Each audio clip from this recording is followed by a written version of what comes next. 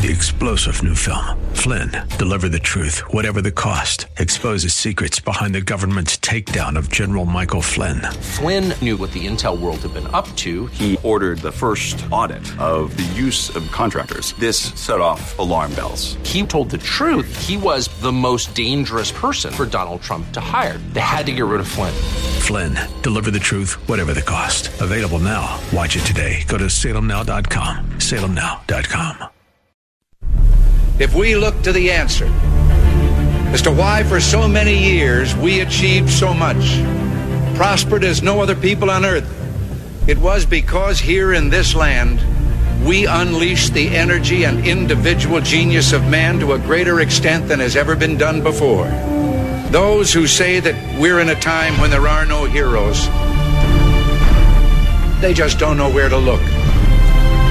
The sloping hills of Arlington National Cemetery, with its row upon row of simple white markers bearing crosses or stars of David, they add up to only a tiny fraction of the price that has been paid for our freedom. As for the enemies of freedom, those who are potential adversaries, they will be reminded that peace is the highest aspiration of the American people. We will negotiate for it, sacrifice for it. We will not surrender for it now or ever. We are Americans.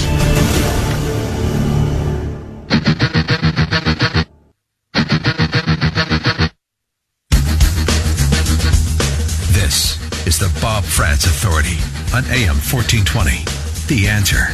Yes, indeed it is, and a good morning to you. Thank you for joining. Thanks so much for joining us on this Thursday. It's the third morning of the 10th month of the year of our Lord, 2019. Appreciate you being a part of the conversation. Thanks again to Kurt Schlichter for a really illuminating chat on the impeachment scandal, the intended coup d'etat, and the attempt to remove the President of the United States. We'll come back to that in a little while, but joining us now is our good friend in this fight of our culture wars, or in our culture wars. Dr. Everett Piper is the best-selling author of Not a Daycare. He is a former university president at Oklahoma Wesleyan University. He's also a Washington Times columnist as well as a highly sought public speaker. Dr. Piper, we missed you last week as I was in Washington, D.C. It's good to have you back today. How are you, sir? I'm doing great, Bob. Thanks for having me on.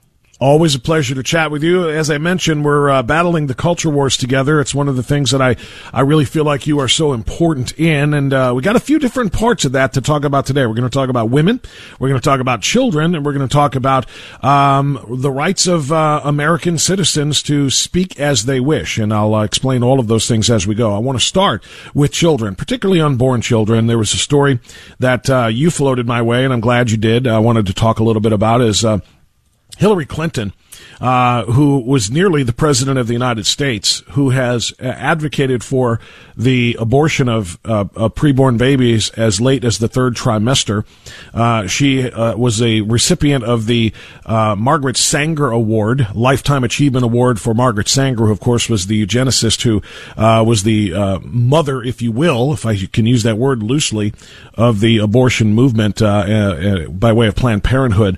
Now Hillary Clinton is winning the Lifetime Achievement Award from NARAL as well, and calls killing babies a human right. And as you noted, Dr. Piper, this is still the mindset of the Democrat Party. This is still the mindset of the American left. And just because Hillary Clinton isn't running for president this time, it doesn't mean a whole bunch of people who believe exactly what she did aren't. What can you say about it?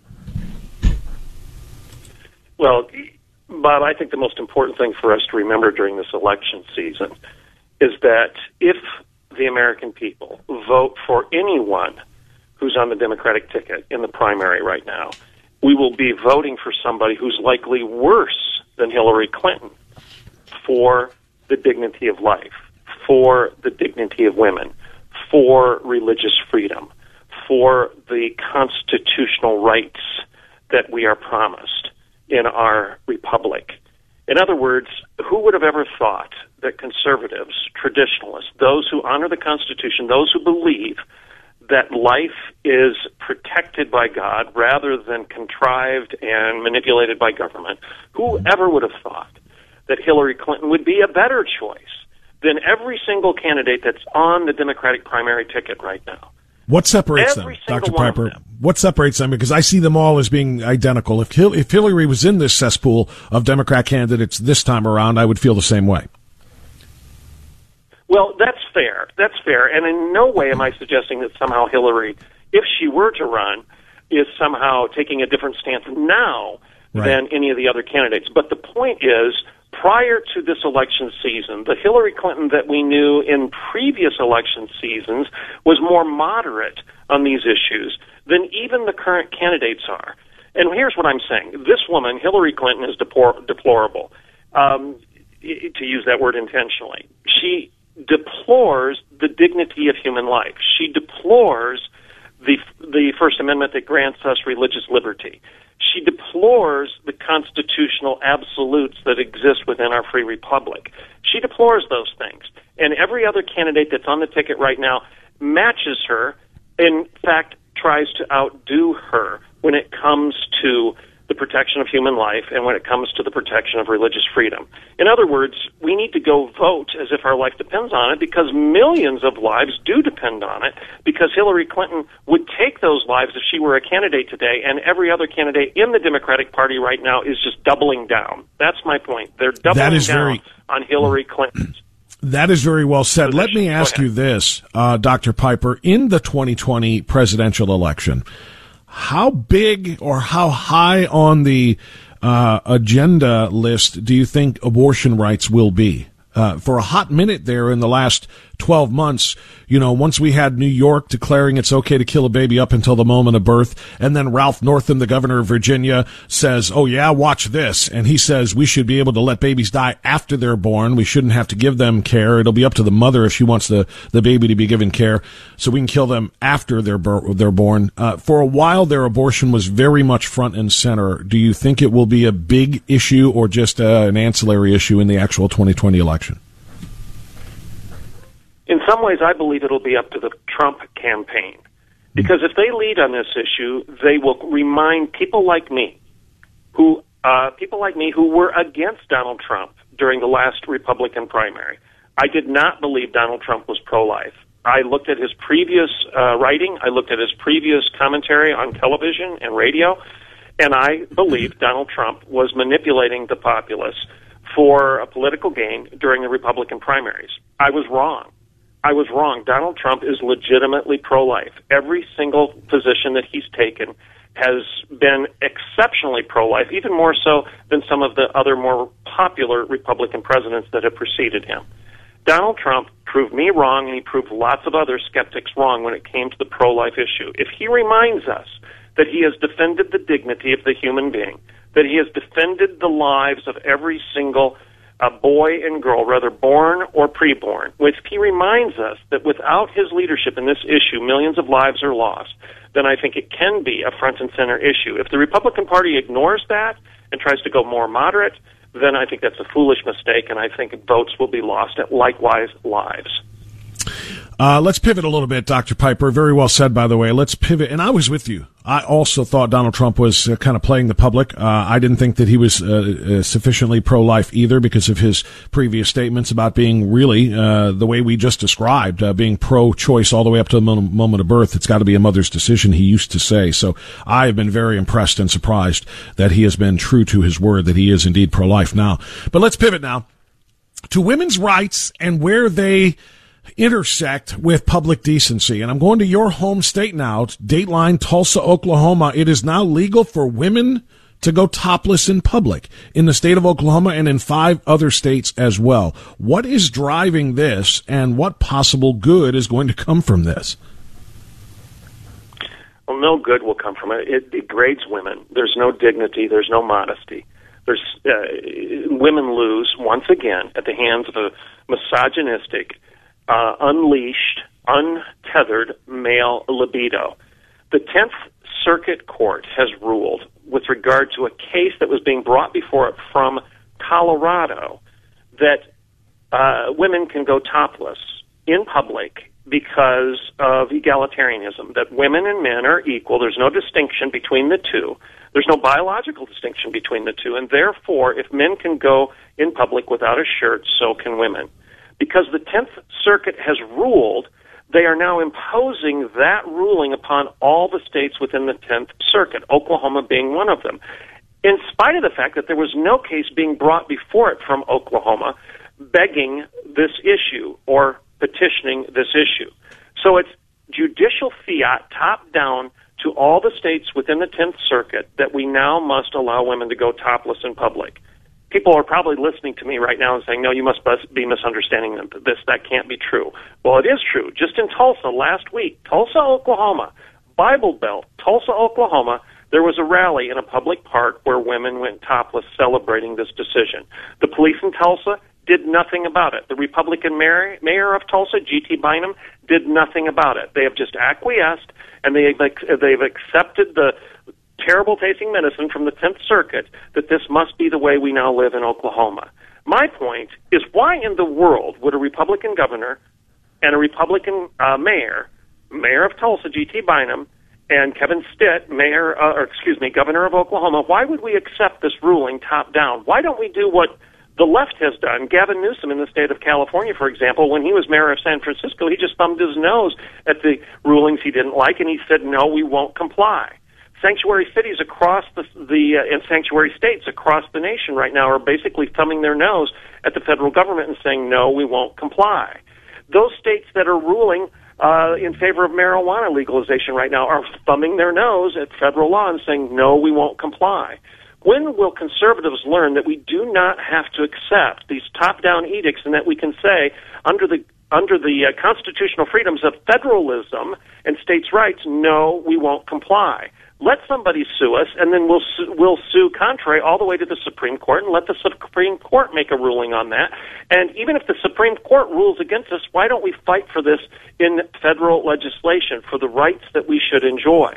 The Republicans and the conservatives are laying down and doing nothing, absolutely nothing, in the face of this lunacy. And I would argue that that is exactly the opposite of what we should do. We should learn a lesson from the left. We should stand up and just say no. What I want to know is, when does this take the next step? Because it always does. When does it take the next step to full-on public nudity? How dare you judge me for wanting to be seen in the nude? And how dare you take a picture of me if I am, by the way? That's harassment, but allow me to walk around nude. I mean, if we're going to go topless, when is bottomless coming? I cannot imagine that it won't. People say, well, that'll never happen. Really? When would you have thought 2 years ago, 1 year ago, that Oklahoma, the reddest of red states that did not have one county, not one single county go blue in the last two presidential elections, would be acquiescing to topless public exposure? Any sidewalk in Tulsa or Bartlesville or any small town in Oklahoma, a woman can go topless right now. Now, how does this enhance the dignity of the woman? This does not. This degrades her. There's no modesty. There's no decency. It abuses women. It doesn't elevate women. This is not pro-woman. This is misogyny. And, oh, by the way, you can take a picture of that woman and you can post it publicly. That is legal now, unless you unknowingly took a picture of somebody that was under 18. And if the person was under 18 that you took the picture of, you can now be prosecuted for child pornography. Even if you have no idea whether this person is 18 or 17 or 16 or 19, which, can sometimes be very difficult to tell. It's simply unbelievable. And the idea that this will not lead to an increase in sexual assaults as a trigger for some men is ludicrous. It is just simply beyond comprehension. Dr. Piper, we're going to get a timeout now because I got a couple of other stories about our freedoms that are being attacked by the LGBTQ community by way of the trans community. I'll give you the opportunity to respond to those coming right up on AM 1420, The Answer. It's the Bob Frantz Authority here on AM 1420, The Answer. .com.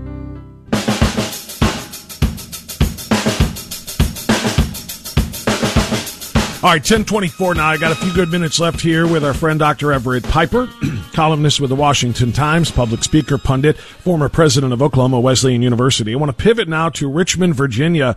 Dr. Piper, a teacher back in December of last year, you may recall, and some folks may as well. His name is Peter Vlaming, Virginia teacher who was fired by the school district there, taught French at West Point High School for nearly 7 years, fired for refusing to refer to a student by different pronouns than what their biological gender dictated that they were. In other words, it was a female who wanted to be male and pretended to be male, and this teacher refused to call this person a he or a him, and in fact did acquiesce when ordered to do so by saying, okay, I won't use any pronouns. I won't keep calling her a she, even though that's what she is. I'll just use her name.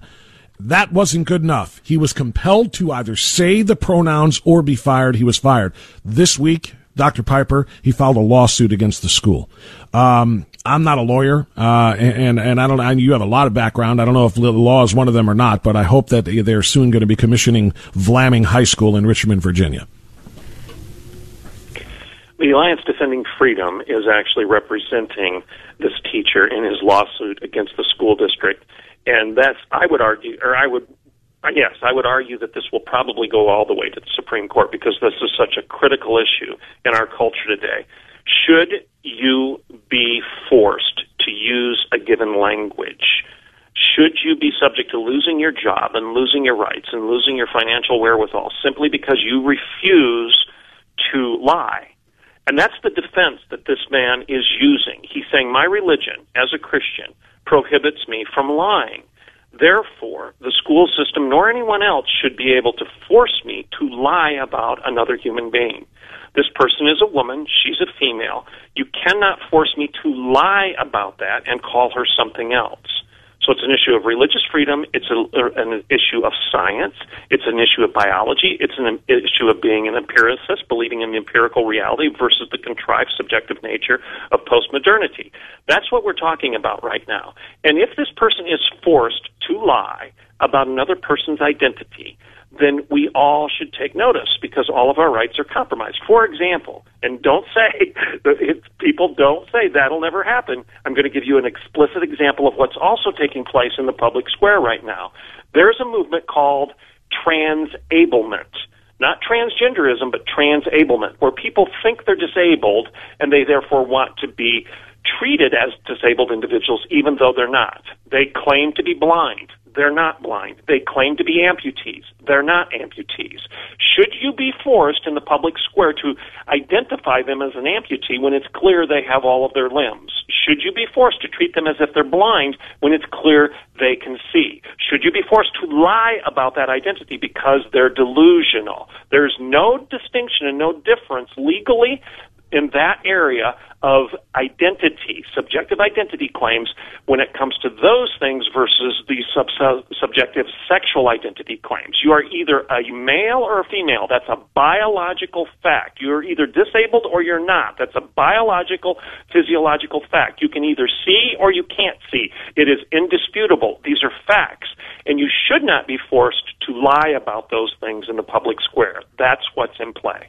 That's exactly what they're forcing them to do. And he was fired for it. And again, he has filed a lawsuit. I hope he ends up owning that school by the time this is all said and done. And then the last thing, we're taking this to the next level, which is what I brought up with the last story we talked about. It always goes to another level. A new study by the Australian Psychological Society has decided in a new unpublished submission that is going to be published that children under the age of 16 should be allowed to undergo irreversible surgery if they feel like they are the opposite sex without their parents' permission or without counseling. Not only without mandatory counseling, but even voluntary counseling. The Australian Psychological Society represents 24,000 professionals saying that the disapproval of both parents should not inhibit a child under 16 from consenting to life and body-altering procedures. Dr. Piper, you say what? I know I have to be quick. This is a blurring of distinctions across culture, the blurring of the male and the female, and the blurring of the child and the adult. We see children now being elevated to the status of adults when it comes to public commentary and even moral clarity. Children have not yet achieved the ability to choose their gender. I would argue not, adults don't either, but surely a 10-year-old or a 12-year-old or a 14-year-old has not achieved the intellectual and the psychological and the spiritual or physical maturity to make those types of decisions. But yet the state is taking the rights of the parents away and giving those rights to children. Children should not be governing. Children should not be leading. Children should not be making these decisions. That's what parenting is for, is to protect your children from poor choices. You tell them not to go on the road because it could hurt them. You tell them not to touch that burner because it could burn them. You tell them not to do certain things, and you discipline them for their own good because they have to mature and they have to learn how to function in the real world. And this right and responsibility of parenting is being taken away by oligarchs, elitists, who claim to be smarter than thou, and they're telling parents, you can't make that choice. Your 10-year-old can make that choice. That's just pure asinine and ridiculous.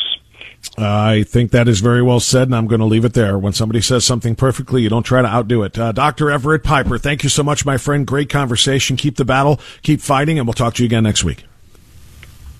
Blessings. Thank you, Doctor. Dr. Piper joining us on AM 1420. The Answer. We're guest-free the rest of the way, so now is your time. Dial 216-901-0945 or 888-281-1110 on the Bob Frantz Authority.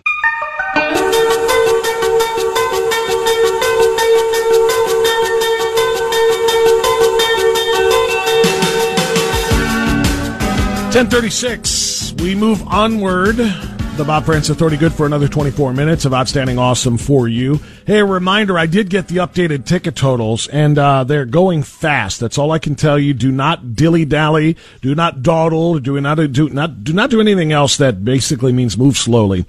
Move quickly and get your tickets for the War for America Soul Tour coming up on November 21st with Hugh Hewitt in town, Dr. Sebastian Gorka in town and on stage, along with Peter Kirsanow and yours truly.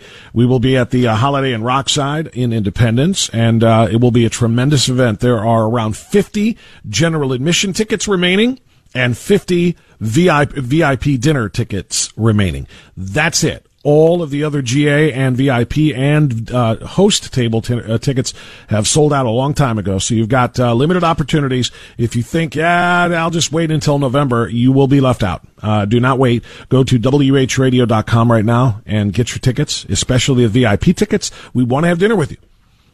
Seriously, it's a great time in there, that pre-show, pre-stage event, opportunity we have to mingle with concerned listeners, activists, citizens and patriots who are all looking to mobilize with one another to save this republic.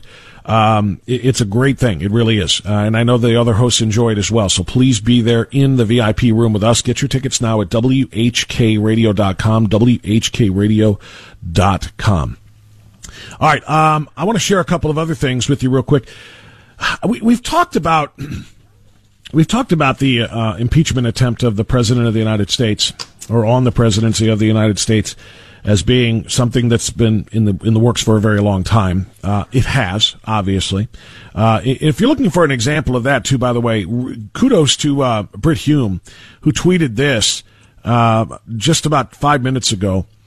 It's a Washington Post article. Headline, you ready for this? The campaign to impeach President Trump has begun. That's the headline. That wasn't from this week. That was posted minutes after his inauguration, January 20, 2017. Now I want you to ponder that for a moment.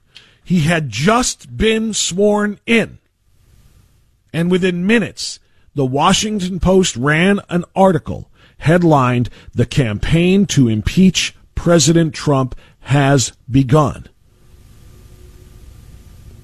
So tell me again how this movement to impeach him now is solely because of a phone call with Ukraine, which, by the way, was 100% legal and within the president's powers and purview. Tell me again how this impeachment is about the law and not about politics. His political opponents sought to remove him from office the moment he was sworn in. And now I'm going to take you back a little further, as I have done in the past, but I want to give you a little bit of knowledge here from the American thinker.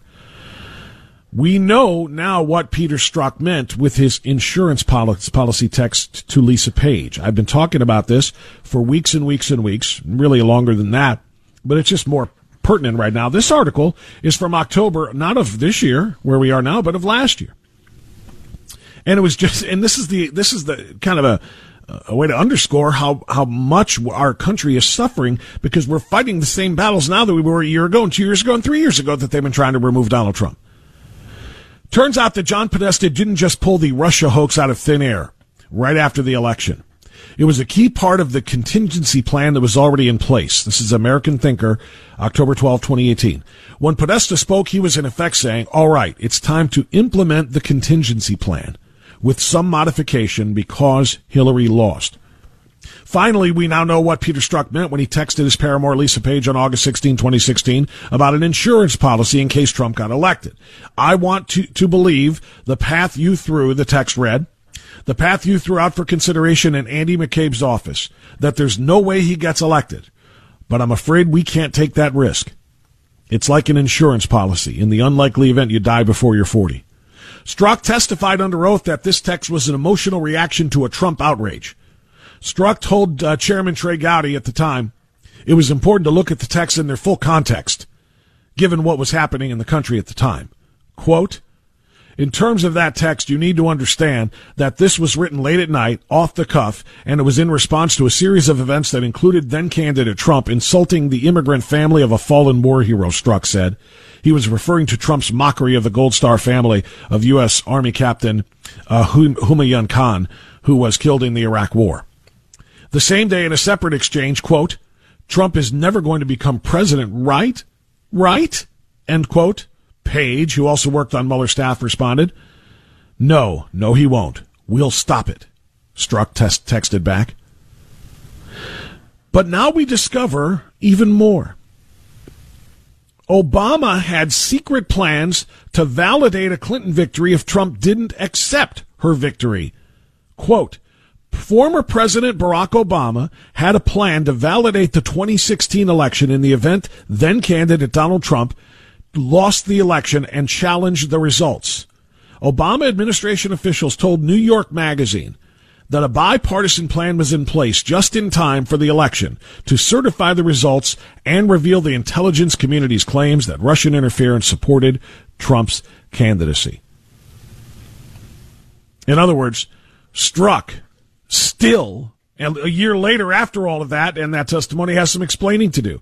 If he lied under oath about this insurance plan, he can be pressured to reveal the conspiracy and the conspirators. If this was a bipartisan plan, it was hatched by senior staff in the Obama White House, according to the Federalist. The Obama White House plan, according to interviews with Rhodes and Jen Psaki, Obama's communications director at the time, called for congressional Republicans, former presidents, and former cabinet-level officials, including Colin Powell and Condoleezza Rice, to try and forestall a political crisis by validating the election result in the event that Trump tried to dispute a Clinton victory. They would affirm the result as well as the conclusions reached by the U.S. intelligence community that Russian interference in the election sought to favor Trump and not Clinton. Some Republicans were already aware of this, i.e. had been briefed into the contingency plan. Russian interference from intelligence briefings given to leaders from both parties during the chaotic months before the election. We wanted to handle the Russia information in a way that was as bipartisan as possible, Rhodes said. Yeah, you always want that when you steal an election. So, when Donald Trump said, and I played this clip for you before, they have been trying to impeach me since the moment I was elected, he's technically wrong. They have been trying to impeach him since before he was elected. They were absolutely rock-solid confident of Hillary Clinton winning, and they were preparing with her victory to make sure that if Donald Trump didn't give a concession speech, they would validate the election without his concession. So they were all in on this conspiracy against Donald Trump since before the election ever took place. What they did not consider was that if he won, it would be the Democrats who would refuse to concede. It was the Democrats who have refused to acknowledge his victory, even 3 years later. And now they're still trying to remove him from power with this contingency plan, with this insurance plan. You heard it. You heard everything I just read. This was direct. These were direct quotes from his text messages, all entered into the record, to her text messages to him, and the direct comments made by some of the individuals involved. Simply staggering. BJ's in North Olmsted. You're on AM 1420, The Answer. Hi, BJ. Go ahead. Thank you, Bob. Last Sunday, I dropped off something I wrote a while back. It's called the Big Ten Progressive Party. I hope you received it. I don't know if you did. If you I don't think so. I have not seen that yet. We'll have to check on that. Yeah, they told me they would text it to you. Okay. But it's called, if I could have 30 seconds of the time to go through, we are for government control of all levels of family, business, religion, and liberty. We're for higher taxation of personal income tax, properties, and estates. We're for big government in all areas of your life. We're for government union control of private lives. We're for open borders and amnesty for all illegals. We're for redistribution of working family income to non-workers' pockets. We're for rewriting history and lying about our past. We're anti-Christian and anti-moral culture. We're for racial incitement by liberal white people against conservatives. We're control of what you eat, what you breathe, what you drive, where you live, how you dress, where you travel, what you listen to, and what you read. We're control of your family. We want to control your faith and your life. We want to control your health, your death, and your privacy. If you believe in these above things, join the Progressive Liberal Socialist Communist Party, formerly known as the Democratic Party. And that's really what we're dealing with, Bob. We're dealing with a bunch of communists that hate this country, and you are not going to be able to convince them through conversation or through talking. We are in a civil war, unarmed, but even with Antifa, they're armed and shooting people. So we have to become very, very aware of the reality of the time we're in. And when you're meeting with your colleagues at this meeting coming up, the truth is, how willing are those of us that stand up for the Constitution, if we're willing to fight in other countries for their freedom, are we willing to do that here? I think that's going to be the shameful, important issue we're going to have to face. As optimistic as I am, that's part of the reality of life, and I thank you for your time, Bob. You got it, BJ. I appreciate the phone call. I'll follow up with that as you described all of those principles of socialism and communism as a part of the modern Democrat Party, and give you this. This was just in the Washington Times a few short years ago, and it was still in my mindset, or in my mind, I should say, and part of my mindset as I look at what is the modern Democratic Party is doing, because I reposted this to Facebook yesterday. This is from 2015, so it's about 4 years ago. John Bachtel, chairman of the National Committee of the Communist Party USA, said in a lengthy essay for People's World publication that America needed a third political party committed to uphold labor. But until that time comes, communists must work together with Democrats in coming elections. Communists know who their allies are. Communists know who shares their same goals. They know that the Democrat Party is and would be willing to work with them. Labor has already found a home with the Democrat Party, Bachtel wrote in People's World, and the Communist Party would be hard-pressed to draw this voting bloc away at this time. So the logical course would then be to assist Democrats now with an eye on the long term. It's true, both parties are dominated by Wall Street interests, but the Democrat Party, also home to labor, African Americans, Latinos, and other communities of color, women, and most union members, young people in a wide range of social and democratic movements, and labor and other key social forces, are not about to leave the Democratic Party anytime soon. That means we must work with them because they share our same interests. He also made clear the communist goal wasn't to build the Democrat Party, but rather the broad people's movement led by labor that utilizes the vehicle of the Democratic Party to advance its agenda. And the way to do that was to grab the support of those people that can't help shape election contours and debates, election contours and debates and building movements in the electoral arena. So the Democrats have been partnering with, essentially, whether it's intentionally or just being used by the Communist Party of the USA, in the USA, for years. And is there any doubt that what you just heard described is working? This was 2015, right? This was 2015, and here we are today, 4 years after that. How can anyone possibly suggest that they haven't been successful? You have a cesspool of candidates coming in to this 2020 election cycle, all Democrats who are all promising some variation of the communist model that I just talked about in all of their campaign platforms. Medicare for all, single-payer, government-run health insurance, which means government-controlled decisions about what kind of care you can have and what you can't have, and whether you live or whether you die.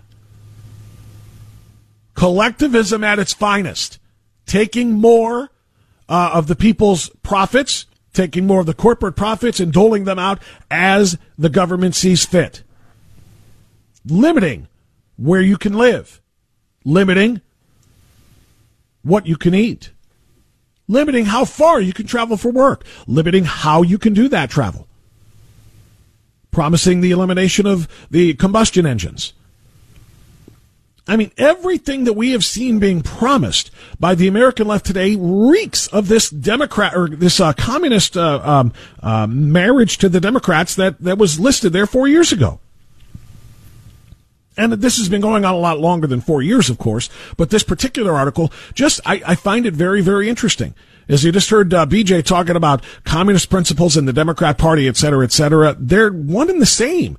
This was an intended plan to collaborate and coordinate with Democrats by the communists in 2015, and they are living it out. By the way, speaking of Medicare for all, did you notice what happened to Bernie Sanders? And I say this with no joy. I'm not celebrating anybody's illnesses. I just want to make a point here. Bernie Sanders went in for a heart surgery over the last day and a half, 2 days. I guess it was Tuesday, right? We got this reported yesterday, so I think it must have been on Tuesday. Anyway, he had a blocked artery and had a couple of stents put in. And did anybody else notice where he went for that surgery? He didn't go to Cuba or Venezuela or even up to Canada.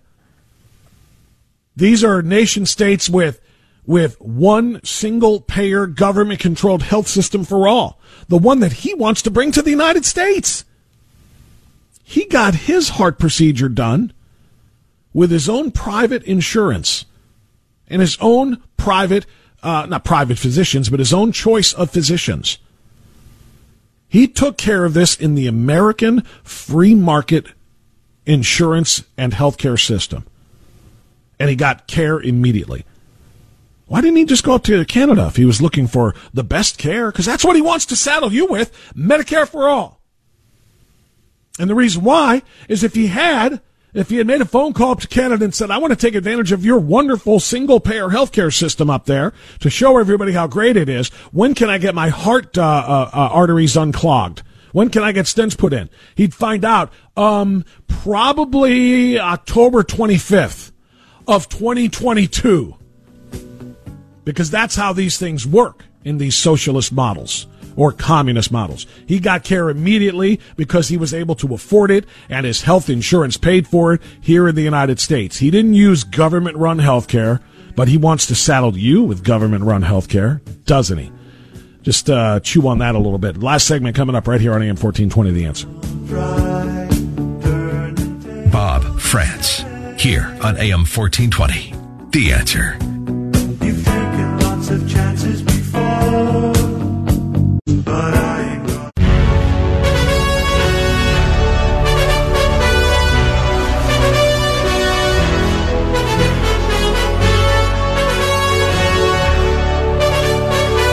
I want to wrap this show in two ways. Number one, I want to remind you of the event going on in about a half an hour. If you are in the Cleveland area and you have the time and the inclination and the ability to stop out and support this event that is being held by Tom Zawistowski and the Portage County Tea Party and the We the People Convention, do it. It's outside the FBI office at 11:30 to 1:30, demanding equal justice under the law. A protest, not blocking traffic the way the idiot liberals do, but on the sidewalk in front of the FBI office, 1501 Lakeside Avenue East in Cleveland, to demand that the FBI and the DOJ enforce the law equally, to defend the president from this deep state coup d'etat, and to encourage the Attorney General Bill Barr to investigate and prosecute, and encourage other citizens to protest nationally. Bring your signs, bring your flags. Let's draw some attention to what the American people want. So that's one thing that's going on today. The other thing I want to do very quickly, if I can, is shine a spotlight on one of the most glorious moments that I've seen in a long time. If you're looking for some hope, if you're looking for something that's uplifting in this very dangerous and trying and divisive time, did you see what happened yesterday in a Dallas courtroom? when Brandt Jean, the brother of Botham Jean, who was the murder victim of Amber Guyger, the police officer who went into the wrong apartment, thought that she was in her apartment and saw somebody there and thought it was an intruder and shot and killed him. She was sentenced to 10 years in prison this week. It's been a very, very closely covered national story. The brother, Botham Jean, and I guess I won't have time to play this because it's already in the last minute of the broadcast, but the brother of Botham Jean, Brandt Jean, 18 years old, giving a witness impact statement, took a very divergent path from his family, told Amber Guyger that he forgave her, told her that he loves her, told her that she should give her life over to Christ, and then offered to give her a hug of support. The judge, in a very highly unusual circumstance, allowed him to approach the defendant who had just been convicted of the murder and gave her a long, heartwarming hug as she cried in his arms. The judge then also hugged the defendant because there is tragedy on all sides of that terrible event. But that young man, Brandt Jean, is a role model for everyone. He's 18 years old. God bless him and thank him for lifting us up. Mike Gallagher's next on AM 1420 The Answer. We'll see you tomorrow. Bye-bye. Enjoy the silence. 3-star General Michael J. Flynn, head of the Pentagon Intelligence Agency, knew all the government's dirty secrets. He was one of the most respected generals in the military. Flynn knew what the intel world had been up to. He understood its funding. He ordered the first audit of the use of contractors. This set off alarm bells. The explosive new documentary, Flynn, Deliver the Truth, Whatever the Cost, uncovers the facts behind this scandal. Flynn told the truth. He was the most dangerous person for Donald Trump to hire. I find out the worst enemy that I'm going to face in my life is right here in America. They took my assessment and they wanted me to change it. And I was like, I'm not changing it. They had to get rid of Flynn. With in-depth interviews, archival footage, and never-before-seen personal records of the man behind the headlines. I just felt like I was drowning. Flynn, Deliver the Truth, Whatever the Cost. Available now. Watch it today. Go to salemnow.com. salemnow.com.